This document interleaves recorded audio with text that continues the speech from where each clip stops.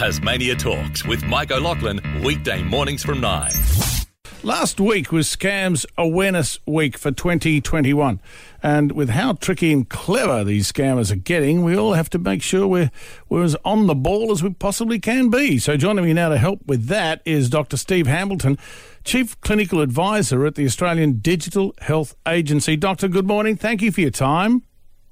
Good morning, and even though it was last week, every week should be Scam Awareness Week, really. Yeah, look, I can't agree more. We mentioned scams a lot on this program. So first of all, Australians lost more than, I can't believe this figure again, $851 million to scams just in 2020. Well, that's right, and that's the stuff we know about. And we actually know that people get really embarrassed about being scammed, and they don't really tell anyone. And about a third of people who are scammed just never tell anybody. And I think by highlighting it and saying this is really common, it could be a text message, it could be a phone call, it could be an email. It might come anyway. And I think if we take away some of that stigma, we've got to get people to report these, because you'll be helping not only yourself, but you'll be helping your family and friends and other people as well. Yeah, look, it is. You're so right. I mean, people can get very, very embarrassed by getting scammed. So really that number's potentially so much higher. But we need to talk to people. Who do they need to first of all ring? Well, look, the ACCC has got a great website that you should have a look at. It's called ScamWatch. That makes it easy to remember, scamwatch.gov.au. And they've actually got the latest scams right there on the front page, where you might go, oh, that sounded a bit strange. Here I am in the southern part of Australia. What do I need solar for? Well, people ring me about solar all the time, and that's a common one. But it's all on the front page, and you'll see the common ones that are there. But there's also a place to report them as well to the ACCC, and that's a good thing to do. They let the bank know, and you might even let your own bank know. I let one of the banks know recently when I thought there was a scam on the run, and they emailed me back straight away and confirmed it. So ACCC, scamwatch.gov.au, the financial institution.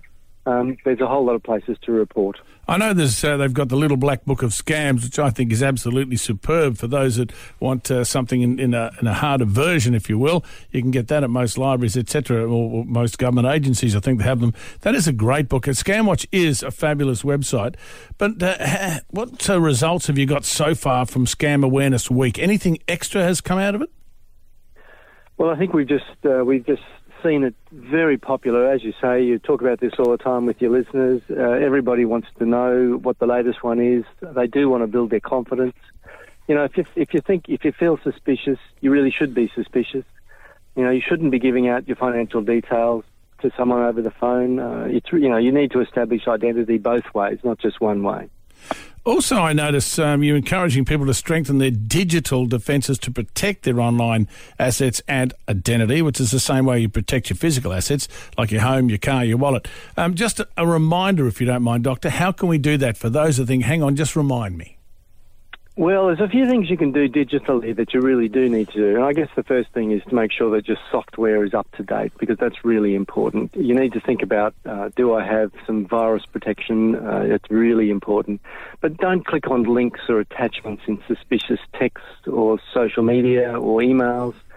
And don't respond to unsolicited messages. So people who you don't expect to call you or don't expect to come to you, even if it sounds like it's reputable, you've got to be really suspicious. You should use two-factor authentication. So it probably annoys most of us when we dial into something and it says, look, I'm going to send you a text message to your phone before I let you in. Well, that's actually really good, because usually your phone's in your pocket or your purse and nobody else has got it, and that's really important. Pick a strong password. If you're using the word password, you really got to go back and change it. That's the first one they're going to try. Next, they're going to try your birthday. Don't put that in either. But a strong password, look, it's easy. Just think of a little rhyme that you know. And you need to use, the longer it is, the harder it is to crack. And you might want to use an exclamation mark or a crosshatch or a comma. That makes it much, much, much harder to actually get into. So there's a whole bunch of things you can do digitally to actually strengthen that barrier. I also know you've got to be aware on Facebook. You see a lot of those posts saying, "What was your favourite cake you ate at a birthday?" or "When was such and such?" or "What was your first car?" And there's a lot of those coming through on Facebook. Realistically, people need to realise that a lot of those can start finding out your identity. Well, they certainly can, and if for those of us that have signed into MyGov, I know everyone's rolling their eyes right now, but it has got strong security. It does ask you, what's your first primary school, what was your first car, what was your favourite pet. All of these things, if you share that with Facebook, it gets aggregated, not just by Facebook, but by other trawling devices that trawl through. It's just extraordinary what people share on social media, and they think it's safe, but really it's not. Tell me, something interesting, and I was reading the documentation with one sentence that just sparked it with me. It says, "Don't fake it, get vaccinated, don't pay for a fake certificate, you'll be scammed." Well, that's true, and that's part of the reason why the Australian Digital Health Agency got involved in Scam Awareness Week. We've seen these offers online offering you vaccination certificates that are created by some bogus entity, all charging money. And, of course, one, you may or may not ever get that certificate. Two, it'll be false. And there are severe penalties if you get detected with a fake vaccine certificate. That's a common one now, and there are so many people out there who are a bit anxious. And this might seem like a good plan, but it really isn't a good plan. You're better off going to see your GP, talk about your concerns and worries.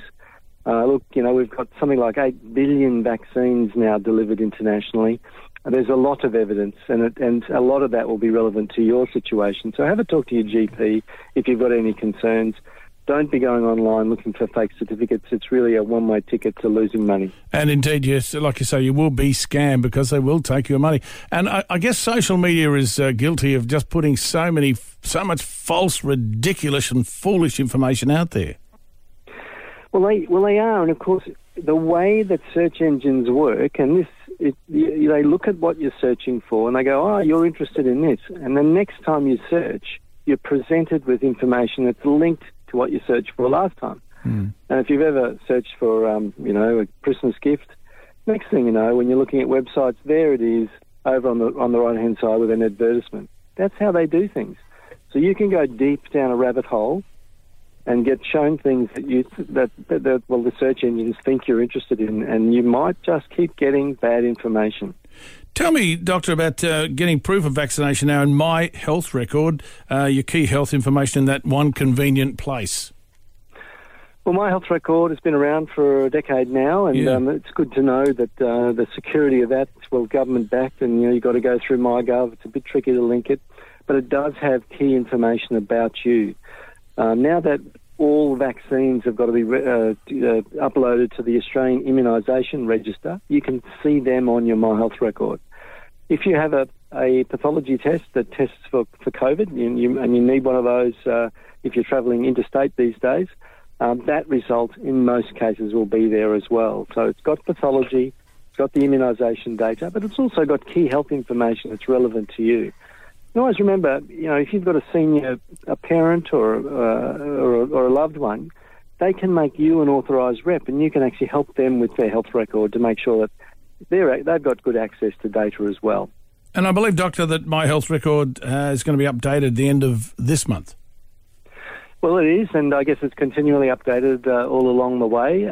We're going to make those vaccine certificates available within My Health Record.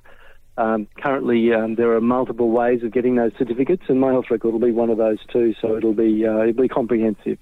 And of course, you can access your My Health Record via a browser, via a computer, going through MyGov. But there are two apps that you can actually look at it on your phone, and that makes it very quick and easy to get into the My Health Record and have a look around. Yeah, look, it's a good idea, and it is about being warned, I should say, because of last week being, Scam Awareness Week. But like you say, it's every day. And when as soon as I mention scams, we'll get a phone call or two from listeners saying, "Hey, someone was on my phone. Here we go. It's a bank message, investment message." I mean, they're obviously common ones, as are, I guess, dating scams. But it's not just that. And like you say, I think people probably won't be aware of trying to get a fake certificate. That can be very dangerous, as you've said. Well, it can be, and It's phone calls that you're not expecting, and you'll hear the computer click, and calling every number in the book. So look, if you've got a mobile phone, you haven't had one of these, you haven't been listening hard enough. I got one the other day that said that was the federal police, and that's completely ridiculous. And if you look on Scam Watch, there it is. If you're trying to buy a car and you look on the sales locations, there are scams there too. People pretending to be in the armed forces, trying to sell cars really cheap, and that's a scam. If you're selling a car, same thing. Happy to pay over the odds, but you've got to transport it somewhere and pay for it. All of these things are listed. It could come from anywhere, and even your mobile phone's not safe. Even if you've got an Apple phone, and Apple phones used to be a bit safer, they've thought about how to get through those defences as well, because it takes you to a website. So look, just have your wits about you. If you feel a little bit suspicious, check that scamwatch.gov.au. There's a whole list of common ones, but if it sounds too good to be true, it probably is.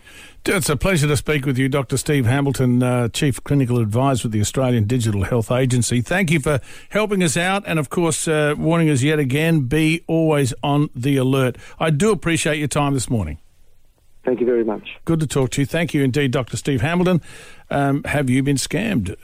Let us know. Or have you seen these types of scams? Tasmania Talks with Mike O'Loughlin, weekday mornings from 9.